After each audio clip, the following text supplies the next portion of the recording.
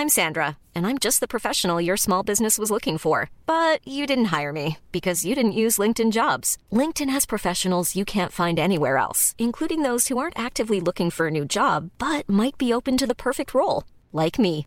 In a given month, over 70% of LinkedIn users don't visit other leading job sites. So if you're not looking on LinkedIn, you'll miss out on great candidates like Sandra. Start hiring professionals like a professional. Post your free job on linkedin.com/people today.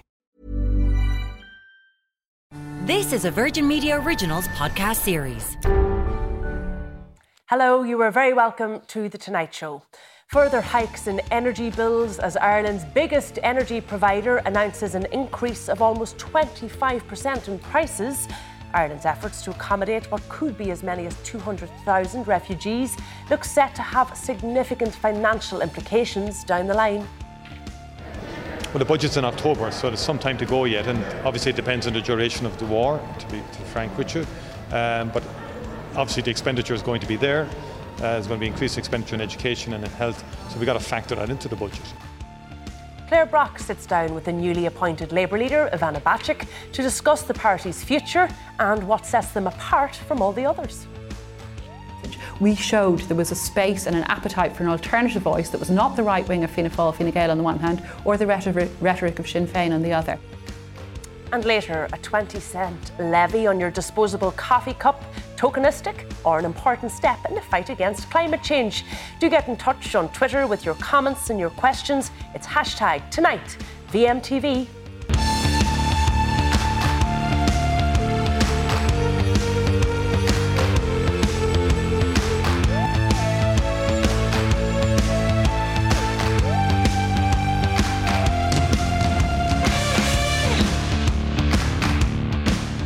First tonight, Electric Ireland has announced a hike in energy bills, with the average electricity bill set to rise significantly this year. In studio for more on this, I'm joined by Aodhán Ó Ríordáin, TD with the Labour Party, Timmy Dooley, Fianna Fáil Senator, Ruth Coppinger, Socialist activist, and Gerard Howlin, Public Affairs Consultant. But first, I'd like to go to Skype, where Dara Cassidy from bonkers.ie is on the line. Dara, another significant hike. This time 1.1 million Irish consumers are going to be affected. What's it going to cost them? Yeah, it's a pretty big hike, and unfortunately it wasn't unexpected. All the suppliers have been increasing prices over the past few weeks, and Electric Ireland is the latest, although it is the biggest. Gas is going up by 25%, electricity is going up by 22%, although the standing charge is also going up as well, quite significantly for electricity. In fact, the standing charge for electricity is going up by a whopping 36%. So when you just quickly look at what that means to the average annual bill, the average customer's annual electricity bill is going to be around €300 more expensive going forward. And then the gas bill is going to be around €220 a year more expensive. So they're big price hikes, and they're going to be felt up and down the country. That standing charge increase, what justification have Electric Ireland given for that? Not much, to be honest, and it is tough, I think, to justify. You can understand why the price of gas and electricity is going up. On wholesale markets, gas is at absolutely record levels, but this habit that all the energy suppliers have now gotten into of increasing the standing charge every time they announce a price hike, I think is quite frustrating, because you can't avoid the standing charge. Even if you turn off the lights, if you turn down the heat, the standing charge is there, it doesn't go. And, it's tough to avoid, and it's difficult, I think, to justify. And now that standing charge with most suppliers is close to €300 a year for electricity, and anywhere from €150 to €200 a year for gas. Is there any consolation for people that we are coming into the summer months? You know, the demand maybe for heat and light is less. There is, and in some ways, I think Electric Ireland, as the biggest energy supplier in the country, does have to be somewhat commended for holding off as long as it did. The price increase doesn't come into effect until May, when hopefully the weather will be that bit better, and the evenings, of course, much longer. But I don't think this is the end of the price hikes, to be honest. I think we're going to see more price hike announcements over the coming months, unless we see a drastic change on the wholesale energy markets, which I just don't foresee. And I think some of the price increases have perhaps not gone under the radar radar, but they haven't been noticed as much because they came at the end of winter. But in around 6 or 7 months' time, we're going to be facing into another autumn, another winter, with prices at absolutely record levels. And I think people will absolutely feel the pinch then. All right, we'll leave it there. Darragh Cassidy, thank you for that information. Ruth, I want to come to you first of all, because you were out over the last number of weeks protesting, speaking to people about cost of living. And we're listening to Darragh there saying, this isn't the end of these price hikes. Is there anger towards the government over these price hikes?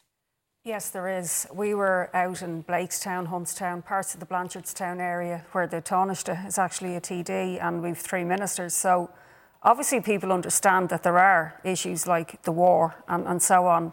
But, price hikes were taking place in energy well before the war started. And the key thing is that supermarkets are making record profits. Tesco, Dunnes, Aldi, and yet the costs are being placed not on shareholders but directly onto the customers, onto ordinary working class people. The same with the energy companies. Bord Gáis, who've put up a huge amount in their bills, made 70 million in profits, but their parent company made a huge amount, Centrica, in the UK. Similarly with the ESB, today we learned that they're going to hike the prices up by 25%, Electric Ireland. Particularly when you think they've made 679 in profits last year. So they could easily hold off from putting up prices. They're obviously saying that they're just responding to these massive hikes on the wholesale market. Well, a really important thing is, if you bear in mind that not that long ago, the ESB was run on a break-even, not-for-profit basis. Its primary function was to provide electricity to people, and to do it in an efficient way. So are people worried now? Well, they are, but I think this is really important. The ESB are not allowed not to put their prices up. We have a farcical system whereby the market dictates that they actually must put their prices up to allow a private competitor to compete with them. So the government must intervene there, and could intervene there, to take these as public utilities once again.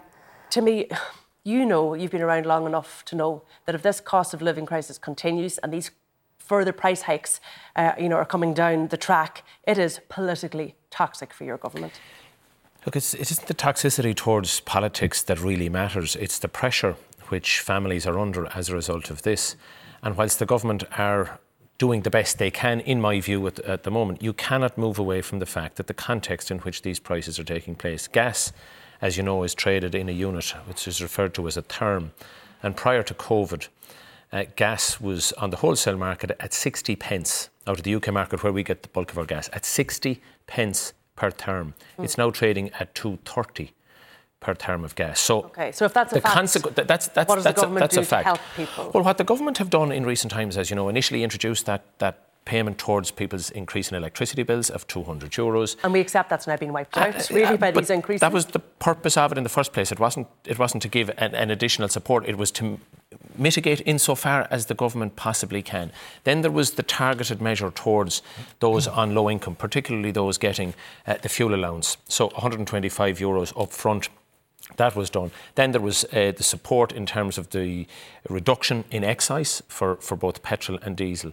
But that was prior to these energy hikes that we're seeing. But it was addressing the increase that's there. These energy prices are continuing, and obviously government will have to continue to monitor that. I can't say to you that it's going to be able to give the same level of support as it did in recent months.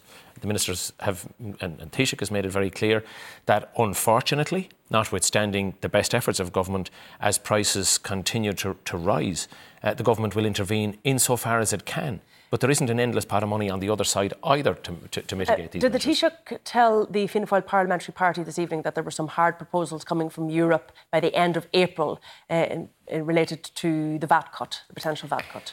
What he indicated was, and he and I and others with contacts in Europe are regularly trying to ensure that we get that flexibility on the VAT rate, because the situation at the minute is if we are to reduce from 13 to 9%, we have to go back to 23%. So is it the end of April? Is that what we're looking at? We weren't given, there isn't a time frame, but there is a recognition of the necessity to move as quickly as possible. But I can't say to you that it's the end of April. And we're hearing this time and time and time again. Look, there's £1 billion package on the table. The Taoiseach was on radio this evening saying we cannot insulate against every price hike. People are going to have to accept some pain, basically. Well, what we feel in the Labour Party is that there's a wider context to this. I mean, if you go back to the last budget, we were advocating for measures that would improve the issues that people have in terms of their cost of living. There's things that Irish households pay for in Ireland that other European households would never think of having to pay for. GP visits is a classic example. School books is another example. Childcare costs, which are astronomical in Ireland versus other European countries. And when it came to the budget time, we were arguing, please don't give away $500 million worth of tax cuts. Invest in those kind of cost of living expenses that people have day to day in Ireland that we don't have in other European countries. Now, the government made a different decision. When it comes to what's happening now, this is on top of issues around rent. We've called for a rent freeze. We're told it's unconstitutional, even though it happened previously about 7 years ago. It wasn't unconstitutional then. So our argument would be, and I welcome what Timmy has said about the VAT issue, because that is something that's going to have to be addressed. I think now it's time for a mini budget. I think it's that serious. We could see families going under in the next couple of months. Pascal Donoghue has said repeatedly that's not going to happen. Well, that's fine, but it's not good enough. I mean, I think if people are to recognise the magnitude of what is happening here, the price of bread, milk and butter has gone up 15% over the last number of weeks. Now, they are basics. So we're actually now in a battle for bread, milk and butter. So if it's that serious for households, and I appreciate people in government accept it's that serious for households, well then a budget at this time is going to be necessary, and that's what Jed Nash, as our finance spokesperson, has been calling for. Very quickly, Gerard, we've heard Germany and Austria today talking about the potential for gas rationing. How serious is that for Europe? Is that potentially, the road towards a recession? Well, we're well on the road to a recession under certain circumstances. This is one of the smallest of one of three interlinked energy crises that are emerging, and this price hike will be succeeded by others. The bigger issue behind that, on the basis of the rise of wholesale prices, is there could be a freeze in liquidity in the wholesale market. What does that mean? It means very big Irish companies, which are very small companies internationally, will not be able to afford, out of their ample resources, one would have thought, the increasingly enormous sums it will take them to buy energy in advance for us next winter. That is a real and present threat. And the third crisis, the biggest of them all, is that energy companies, including our state energy companies, must have profits to invest in the green climate policies that we will need to avoid a crisis that will put Ukraine in the halfpenny place compared to fatalities and consequences. OK, all of this, of course, is overshadowed by the growing humanitarian catastrophe caused by that war in Ukraine. The UN Refugee Agency says 4 million have now fled the fighting. The UNHCR says as well as 4 million refugees who fled their home, over 6 million people have been displaced internally. 13 million have been left stranded by the conflict. Well, I'm now joined by the Irish Red Cross chief, Liam O'Dwyer, for more on the prices. And Liam, we know one of the things that the government here asked was for people to pledge space in their homes or vacant properties. Can you give us an update on that? How many of those vacant properties, because I know that's where you're focused, how many of those have been vetted at this point? Well, just to start, the 23,000 pledges have come in between the vacant pledges and the shared accommodation. And there are roughly 5,000 vacant premises. And what we have been doing is ringing each of the premise, the owners, to get a sense of the state of the premises, and then getting their agreement for a review. And we have a number of organisations helping us with the reviews on the ground. We have the IPAV, the Valuers Association, and Engineers Ireland. And indeed, we have a backup then so that we can move quicker with Scouting Ireland have agreed to also help in certain circumstances. We have at this stage, we have 570 of these reviews underway. And we were able then with the department to agree a new procedure because of the urgency, and that was to ask some of the pledgers of vacant houses if the house was in good order, could we move a refugee in immediately this week and then follow up with the review afterwards. That was an idea that came from the department, and we have followed up on that, and that has immediately released roughly 300 houses. And I know the department are busy now trying to place refugees in those houses. So that, in fact, is actually a good result. So just to be clear, out of the 570 that you have vetted, 300, is that right, have become available? No, just to say that 570 reviews or vetting calls are underway. So we've asked the vetters to go. We've got the permission of the owner, and the vetting people are checking those properties. But what we have done in the meantime to release properties more speedily is we've been able to release 300 properties where people have agreed to, prior to the vetting, to allow a refugee family move in. And that is ongoing at the moment. We don't know if any of those refugee families have moved in yet, do we? Oh, yeah, indeed, some have. We've placed some ourselves. So we know they're underway, but the larger numbers will follow in the next few days. Can you give us an idea of the type of properties, vacant properties, that are being made available? What are they and where are they?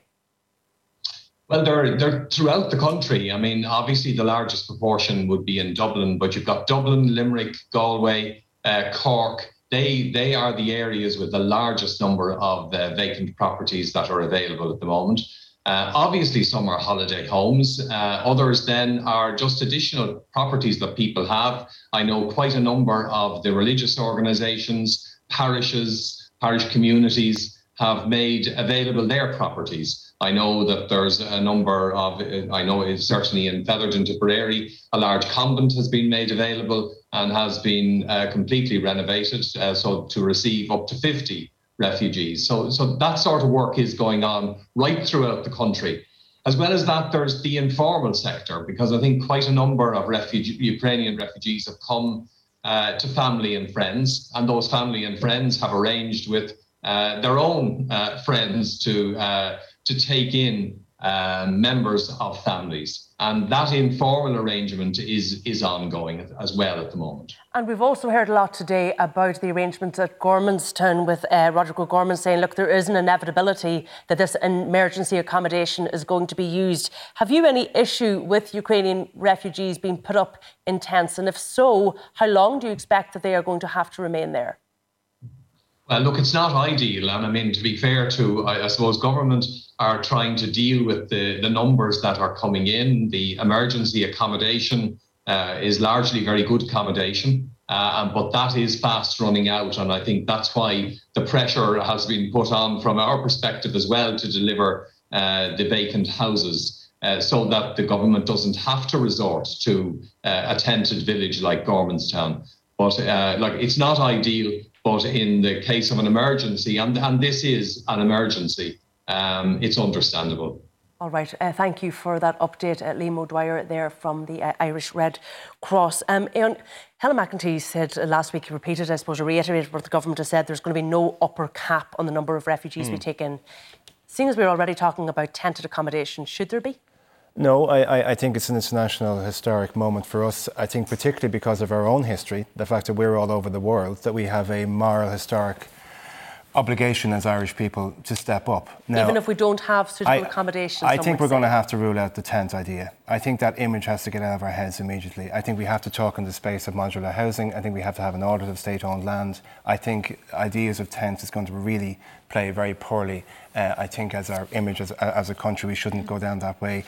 Were there other pressure points within state services? I know in the education system, I'm the education spokesperson for the Labour Party, there are issues within schools. I know that there's Ukrainian people trying to get recognition from the Teaching Council that are asked to pay €400 to become registered. There's things I think that government can step in and make better. But when it comes to the accommodation crisis, I think we, as I say, have a historic obligation. I do have faith in Roderick O'Gorman and what he has said over the last 18 months in terms of... He has said there's an inevitability. I just want to put that to but in terms of what he has done heretofore about direct provision and going down the line of improved accommodation for refugees and asylum seekers heretofore, I don't think we really need to walk into a space of tents. That would be bad. Timmy Dooley, walk into tents, that would be bad. We need to rule that out. that's not what's happening from government? I don't think you can rule it out. I'm very pleased that it wasn't a first response from government. The first response was to put people up in hotels, in guest accommodation. The Red Cross are working proactively to try to fill places that have been offered. But the reality is, if people show up at Shannon Airport tonight or Dublin Airport, and if there isn't a hotel bed, you just cannot. And I recognise what Anne is saying in relation to modular. That should be our medium-term plan. That should be a plan that we should have in place for people who are homeless in this state as well. But notwithstanding that, the immediacy of this situation is, as people appear at our ports, at our airports, you've got to provide some level of cover. I had the opportunity to visit Lviv, where I saw people queue for days on the other side of the border, where they had absolutely no cover at all, where they were out in -5 at night, women and children queuing. So whilst I'm saying it's not an ideal situation, it should be absolutely a last resort. When people get there, you just cannot leave them on the side of the road. And this is the other point that I really want to make, which is we shouldn't put a cap on it, because the reality is whatever we produce as a last resort here will be infinitely better than where they will have come from. Ruth, do you accept that? There's two really important things to say here. Number one, I completely support every help being given to refugees, and I've always supported opening it up. But it has to be said, why wasn't this done? And this is being asked by people who've suffered the housing and homeless crisis in this country, plus refugees who are living on €19 a week in direct provision.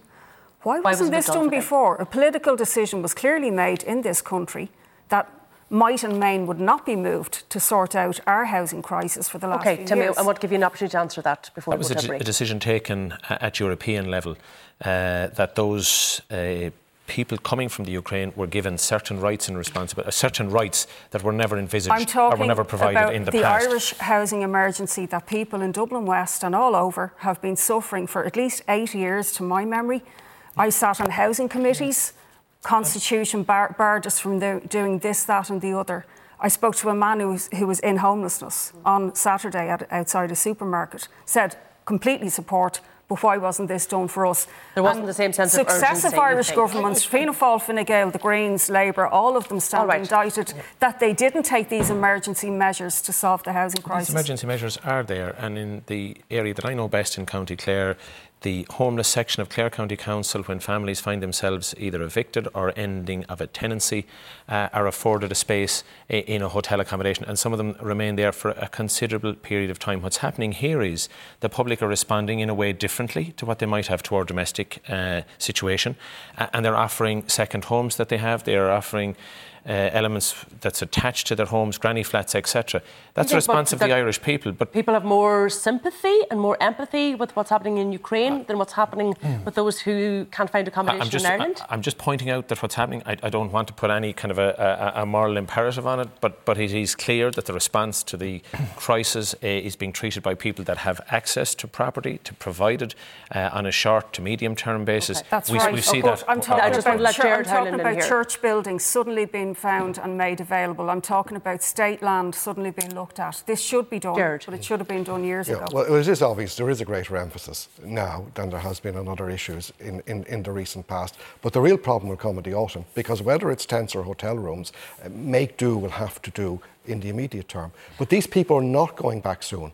Many of them will be here for a very long time. And very quickly, Gerard, just come the autumn, we're going to have a budget, and a budget that there's not going to be as many goodies as we hoped. The Taoiseach saying today, the money being spent here is going to have to come from the budget. Goodies is off the table. We're borrowed to the hilt as a country.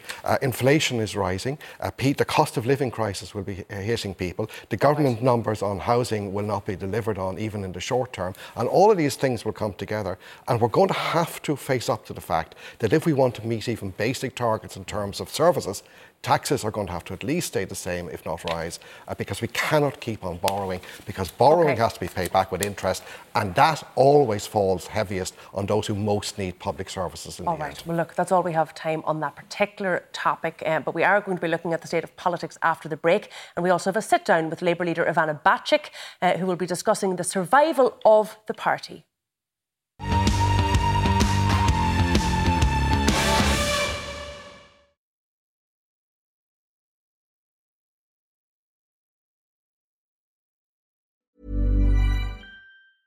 I'm Sandra, and I'm just the professional your small business was looking for. But you didn't hire me because you didn't use LinkedIn Jobs. LinkedIn has professionals you can't find anywhere else, including those who aren't actively looking for a new job, but might be open to the perfect role, like me. In a given month, over 70% of LinkedIn users don't visit other leading job sites. So if you're not looking on LinkedIn, you'll miss out on great candidates like Sandra. Start hiring professionals like a professional. Post your free job on linkedin.com/people today. Hey, it's Ryan Reynolds, and I'm here with Keith, co-star of my upcoming film, If, only in theaters May 17th. Do you want to tell people the big news?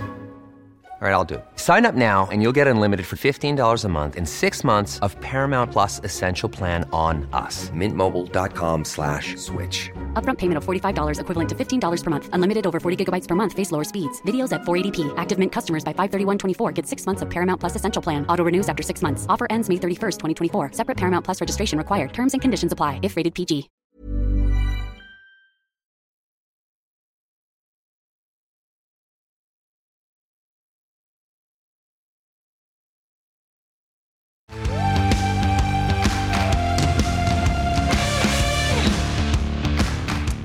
Labour Party leader Ivana Bacik has vowed to rejuvenate her party as she takes over from her predecessor Alan Kelly. Earlier today, she sat down with Claire Brock to discuss her leadership in these troubled times and began by asking her who it is her party is fighting for. I'm fighting for the woman I met last week who's been evicted from her home, who had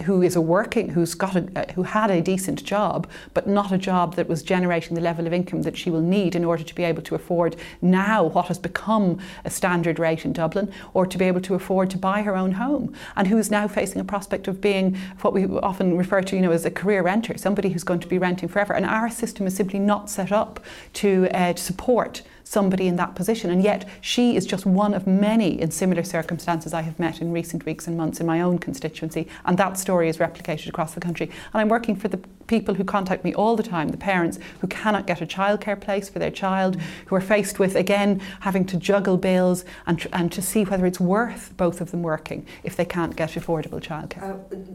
Do you think you may need to take a stronger left stand in this field? Say no to property tax, for example. Would that be something that the party would consider? Well, to me, it's not a left-wing stance to be against property tax. And Labour has been very clear. We stand for a fair and equitable taxation system. But where property ownership is a key marker of wealth, it's a left-wing position to be in support of a fair property tax, a tax on property. Fair? Well, I think it's a fairer way of conducting a taxation system than merely taxing income. Taxing income tends to hit the lowest paid the hardest. Taxing wealth or property, let's talk about fixed assets. Let's talk about taxing income. Would Labour be in favour of imposing a wealth tax? Is that something you're in favour of? We've called for targeted wealth taxes. We certainly aren't supportive of I think last week we saw the Taoiseach floating the idea of a new interim tax band between the 20 and 40% rates of 30%, and we don't think that would be an appropriate approach. We think what would be a better approach would be to target public spending. If you're going to spend, don't spend it on that sort of tax break, rather spend it on services for those who need them most. So say taxing people who are earning over €100,000 as Sinn Féin would you be in favour of a tax like that? We'll certainly be in favour, and we've certainly called for a more targeted wealth tax, yes. But we also, unlike Sinn Féin, are supportive of a tax on property. So you would stand with Sinn Féin on those sorts of things. It's just trying to see where the party now stands and where you align yourself, as I say, in this very busy field. Well, it's always been a busy field with respect. I mean, Well, it has, but the problem, I suppose, for Labour now is many people who would have voted Labour are no longer voting for you. Well, what I've seen in recent weeks is people coming back to Labour, and certainly we're seeing a surge in membership, particularly among women, which is very welcome, because I do think people appreciate, especially coming through COVID and especially with the war in Ukraine, they appreciate the need for a strong centre-left voice, a constructive vision of politics that's based on principles of equality, and that's what Labour can offer. On your own leadership and your desire to make your mark, how will you be different in style from your predecessor, Alan Kelly? Well, every leader will bring a different style, clearly. My own background as somebody who's been engaged in political activism for many years is to work collaboratively and constructively. I believe in positive politics. I don't like the sort of very adversarial style of debate that we often see in the Dáil. I think we need to bring a more collaborative style and more collaborative method of debate. But in the the Dublin Bay South by-election last summer, what we really showed was that with a clear and positive message, we showed there was a space and an appetite for an alternative voice that was not the right wing of Fianna Fáil, Fine Gael on the one hand, or the rhetoric of Sinn Féin on the other. That appetite was there, the message was clearly heard, and we were really, really heartened by the level of support. But isn't it true that it's a very different voter base there in Dublin Bay South? That's a constituency that's liberal, it's upper middle class, and a criticism around you as party leader is that whether or not you like it, that's how you're perceived. How are you going to get the voter of the young worker, the rural vote? How are you going to get that? Well, I think it's a somewhat false narrative, if I may say, to convey this idea that there's a big urban-rural divide or a liberal, non-liberal divide. I think what we've seen in recent years is a real change, a real shift in Ireland, in our society. We saw in the repeal referendum in 2018, no longer was the case that there was an urban-rural divide or a liberal-non-liberal divide. Dublin Bay South itself is a very mixed constituency. Wherever I go, whether it's in rural areas, in towns, in cities, I'm hearing the same issues around housing, around childcare, around waiting lists for children with disabilities. Isn't every party hearing that though?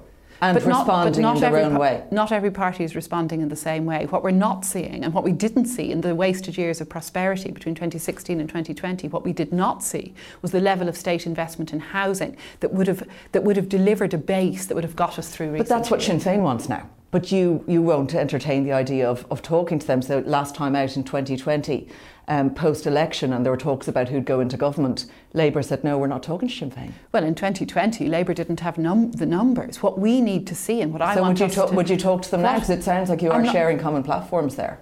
As I always have done, I'll work with any colleagues from any parties, and indeed from independent groupings too, where we have common policy platforms or common vision of policy.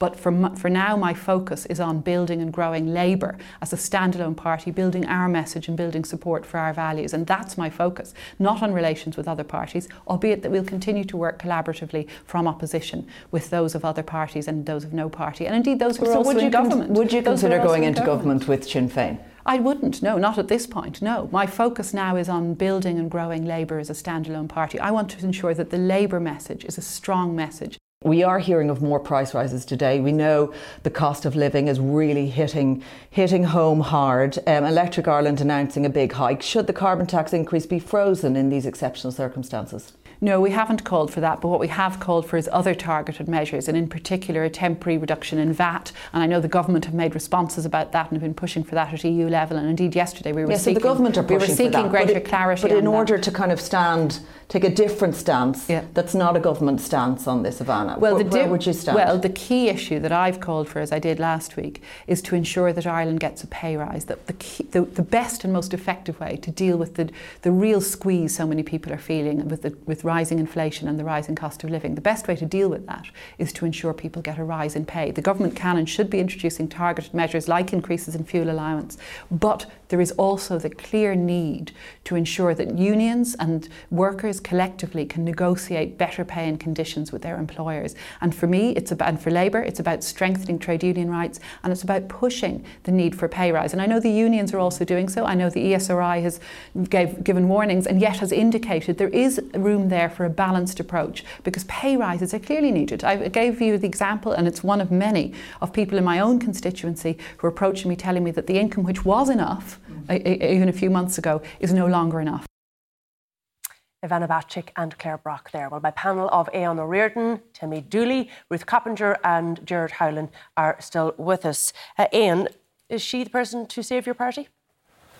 Well, I'm delighted that Ivana is now the leader of my party. The last election that we actually had in this country was a by-election that she won, and she managed to cut through the narrative that she has just spoken of there. I mean, will she win extra seats for the Labour party? Because that is the acid test, isn't it? Yes, but also I think what's most important for the Labour Party that she will affect change. And I think sometimes when people observe, hold on, you see, this is the point, and this is, I think, what frustrates me, and I think possibly people who observe politics, that it all comes down to the game and not about affecting change, positive change in people's lives. Now, if you look at Ivana's record for 30 years, she has been a campaigner for change and she has delivered change, and that's what she wants to do. The whole point of politics actually is to make people's lives better. Obviously, from the Labour Party point of view, we would believe that more Labour seats will be able to affect that change better. She's not somebody who's interested in adversarial politics, and she is somebody who's actually now creating a definite choice in political discourse. We're not going down the auction politics route of tax cuts and we're against discharge and we're against property tax and we're against carbon tax, because we aren't. Because we do believe that things have to be paid for, but we also believe in strong public services, as I outlined earlier in the cost of living discussion. Yeah, Gerard, I'm just interested there because they talk about this responsible opposition, and that's what Alan Kelly used to talk about when he would come in here. We're not going to play auction politics. We're not going to be the party of protest. We're going to be responsible. And you could say Ivana is saying the same thing, but it didn't do them any favours. No, and I listened carefully to Ivana talk about targeted measures. That's a very long paragraph, of explaining to people that doesn't actually cut through in terms of the public debate. In terms of wage increases led by trade unions, that effectively overwhelmingly benefits public service workers. The last time we chased inflation with pay increases was the 1970s. It ended in disaster. It's a way of fueling, not choking inflation. I have to come in. But in relation to Labour, I have to challenge that. Well, you don't have to interrupt somebody who's making a point. We'll just let Gerard make that point. Having made your own. And the point is that if Labour is to regain, and I think it can, and I know Ivana Bacik is a credible and decent person, something has to happen first. And the people who are deeply disaffected with Labour, and by the way with Fianna Fáil and others, are going to take their chance to vote for another party. It's probably going to be Sinn Féin once. And it is only when their broken promises collapse and their coalition fractures, I think that Labour can again realistically offer itself in the terms that Ivana Bacik said. I have to challenge this pay issue because 23% of Irish workers pre-pandemic were in low pay. Vast bulk of those were in the private sector. What we're advocating for is a pay rise across society, which would disproportionately benefit those in low pay. Okay. We are in a low pay, poverty pay economy. Ruth, that left space is pretty crowded now when you look at Labour, Soc Dems, Sinn Féin, Solidarity, People Before Profit. Is everybody now chasing this left vote? Fianna Fáil, he said. That's true. I think the Labour Party, just to say, first of all, has a major problem, and it doesn't stem from just changing the leader to a new personality. Ivana Bacik was part and parcel of the Labour Parliamentary Party during their role in governments that made them unpopular. Ivana supported water charges, one of the most, hated measures in Ireland in the last decade. She supported the privatisation of housing and the HAP policy that Labour spearheaded. A tax on one-parent families. So, okay, and I know she would say, if she was here, I'm sure, Ian, you would agree, look, there was a particularly difficult time, very difficult choices had to be made. Whoever was in government would have had to make them. Yeah, but we're in a different political landscape now to Labour in the past. Labour used to be able to come out of a coalition, lick their wounds and then kind of slither back into another one a few years later. But as you said, they now have Sinn Féin as a major competition, and they also have a socialist left challenging as well. The Soc Dems has also stolen a lot of Labour's clothes too. So I don't really see much future for the Labour Party. I don't think Ivana Bacik can reach out to working class women. She may be attractive to more middle class women, but the type of feminism that she advocates isn't particularly attractive to young women who don't have a future in this system in terms of housing, in terms of their incomes. And I think probably Ivana Bacik would disagree with that. I just want to go to you, Timmy, because you're nodding away there when we're talking about this left-wing vote in Ireland. You're nodding your head as if to say, yeah, Fianna Fáil's left-wing too. Is that your identity now? Well, I think we have been, for quite some time, a left-of-centre party in terms of the pendulum in Ireland. If you just take the approach that Micheál Martin took when he became leader of the Fianna Fáil. You're chasing the Sinn Féin vote. Not chasing the Sinn Féin vote. We're responding to the needs of society. And if you're suggesting to me that by investing in education, investing in services, not rushing to reduce taxes when we came to government, if you're suggesting to me that's something other than left-wing politics, well then I need to go back to school to understand better. My understanding of that. You can local use authority housing. With the greatest respect, we're doing that. We've a housing programme in place that will put social housing back in a position that it hasn't been for probably close to 2 decades. So when you when you take that approach and sort of cast aside the sort of tags, left, hard right, whatever, leave that aside and just look at the policies that are being implemented, then you would have to say that it's left of centre. OK, given the policies that you have implemented, you would also have to look at that recent poll in the Business Post that had Fianna Fáil improved from 11% last year, but still only at 16%. No, so the policies don't seem to be held home. With respect, I think you have to give time to see what happens. We're in government 2 years. We've come through the COVID pandemic. So, that's a crisis which we've had to handle. And notwithstanding that, the increase in the level of social houses that will be built this year and completed both last year and this year will be significantly more than has been done for a very long period of time. So, actions take time to implement. The decisions take time to implement, for sure. Do you get an immediate bounce every week? No. I'm prepared to wait the full length, if you want, of this session. And your bounce is coming. We haven't seen it yet, have we? But with respect, people will make that choice and they'll leave it to them. Okay. Let them make the choice at the end of it, and let's see if they're able to measure how we have improved society over that period of time. And how are you going to make your voice heard, the Labour Party voice heard? Well, in advocating for what we're trying to advocate, it is a noisy political discourse, and we do have, as Ivana has quite rightly outlined, forces on the right who will speak to, what they want to speak to, and then forces on the hard left, if you like. What we're trying to do is actually achieve something. Labour is a party of government, and I would have the ambition, I know Ivana has as well, that the centre left would lead a government in the not too distant future. In an alliance. Well, I mean, I believe the centre left has a different package to offer than what Sinn Féin are offering, because fundamentally we are a party that's based on practical politics that actually can be implementable. And I think if Sinn Féin ever do get into government, they're going to discover just how difficult it is to deliver on your programme. But having said that, it's about improving people's lives, and that's what we're here to do. We're going to have to leave it there, but my thanks to Aidan and Gerard. Timmy and Ruth will be staying with us, and after the break, a 20-cent charge on your disposable coffee cup under the government's so-called latte levy.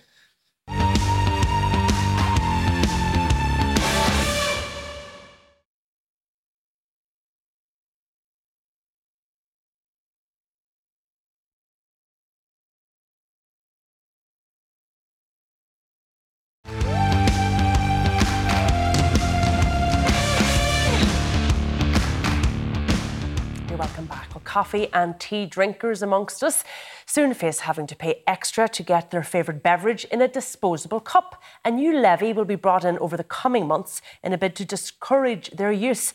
It'll be set at 20 cents per cup to start. Nearly 200 million coffee cups are sent to landfill or incinerators in Ireland every year. Well, we got your views on the streets today. Actually, it's a good thing for environment, but should government look for another option? It's only cardboard, why would you pay 20 cents? That's ridiculous. Yeah, I think definitely it's the right thing to do. Why? Because from environmental perspective, there's enough waste going into the system. We don't need to be adding to it, so if it makes people change their habits, great. Yeah, I don't think it's a bad idea. I mean, it would be expensive for some people.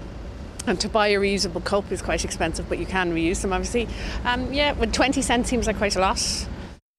Well, Timmy Dooley and Ruth Coppinger is still with us, and we're also joined by environmentalist and author Éanna Ní Lamhna. You're very welcome to the programme. I want to start with you.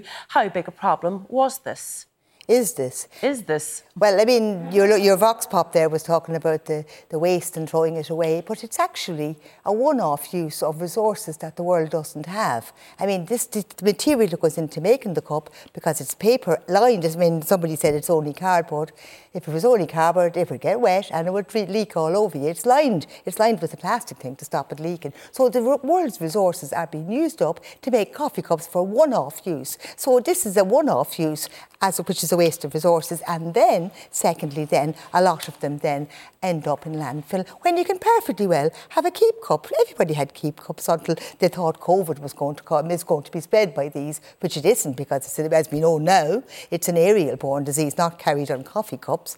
And people complained about plastic bags. They complained about other things, and they were quickly learned. They learned to bring their coffee cups with them. So you welcome it? Pardon? You welcome it? Yes, of course I do. I mean, anything that stops the waste of resources and the amount of litter thrown away. And the better bit of the bill is actually the bit where the closed-circuit cameras are going to be allowed to use to catch the people who throw away their rubbish into the ditches. So, good all round. And the quicker it comes in, the better. Ruth, will you be buying your Keep Cup? I will, and I have one. But I do think that, I don't have a real issue with this because people have somewhat of a choice, but it's quite frivolous and it's quite marginal in the context of everything that needs to be done. Why do you say that? Well, we need things like radical measures, like free public transport, for example, to stop people having to use their cars to get to work, to get around.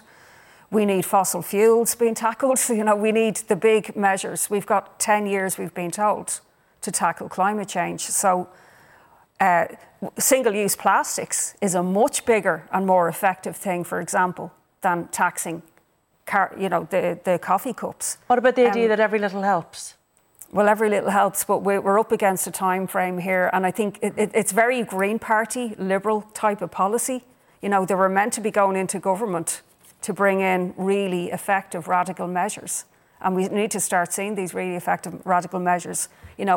A huge switch over away from fossil fuels to renewable fuels, which may well involve taking over energy companies by the government, because I don't see the private sector doing that voluntarily. Timmy, just to go back to the issue of this Keep Cup levy, is that what it is? Sort of a bit tokenistic, I think, is what you're saying, Ruth? I don't think so. I think it's about changing behaviour. And I think if you put a value on something, then you put a cost on something that people see that they're disposing of, they'll think again. It worked really well with the plastic bags.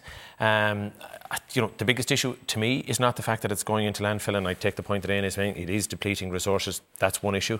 Second issue is this fly tipping. I don't know, when I get a chance, try to walk or run a little bit at weekends, and this time of the year, or sort of from winter on, when all the foliage dies, I'm always taken by the amount of rubbish that's dumped usually within about 1.5 kilometres of the local shop in every village in Ireland, and it's paper cups.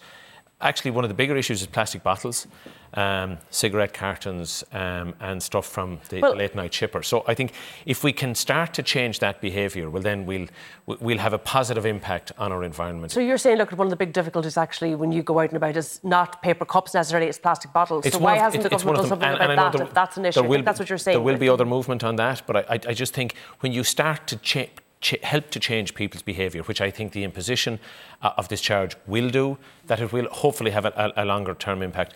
But Éanna's right about, and everything she says is right, but in terms of the installation or the capacity to install CCTV cameras, and it doesn't have the concerns it resolves the issues around privacy and all of that. I think that will have a really meaningful impact, because it's sort of a chicken and egg here. It's a carrot and stick approach. Just as an example, transport is the second biggest driver of carbon emissions in Ireland.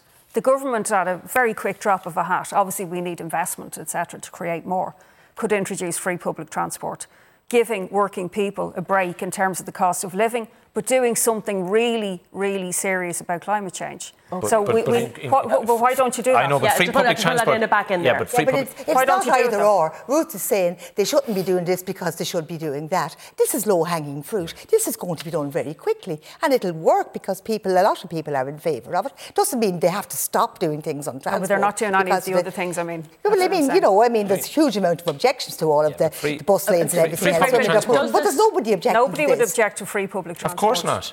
But somebody still has to pay for it. So the cost of and I have been an advocate. I do, it's 2 billion. Okay. I have been an advocate of it for a long time, to do it on a staged way. But the reality is, to do it right now, you have to find the 2 billion somewhere else. And then there's a loss of investment, which we need to invest in public transport, because free public transport won't improve County Clare. Back to the coffee. We're talking about coffee cups. Every time we tell very briefly. The coffee cups are great, but now you want to talk about something else. We're talking about coffee cups. Does this change behaviour? People throw coffee cups away, they're throwing plastic bottles away. You're not going to throw away your coffee cup and put your plastic bottle somewhere else. The people who do the throwing away of the coffee cups throw away everything else as well. So, all that mess that every tiny town committee in the country is picking up out of their hedges. Hopefully this will do it. It stopped the plastic bags. Remember the day when every hedge was littered. Got to go here. So, the coffee cups will work. And welcome it instead of begrudging it. Good night. Thanks, Éanna.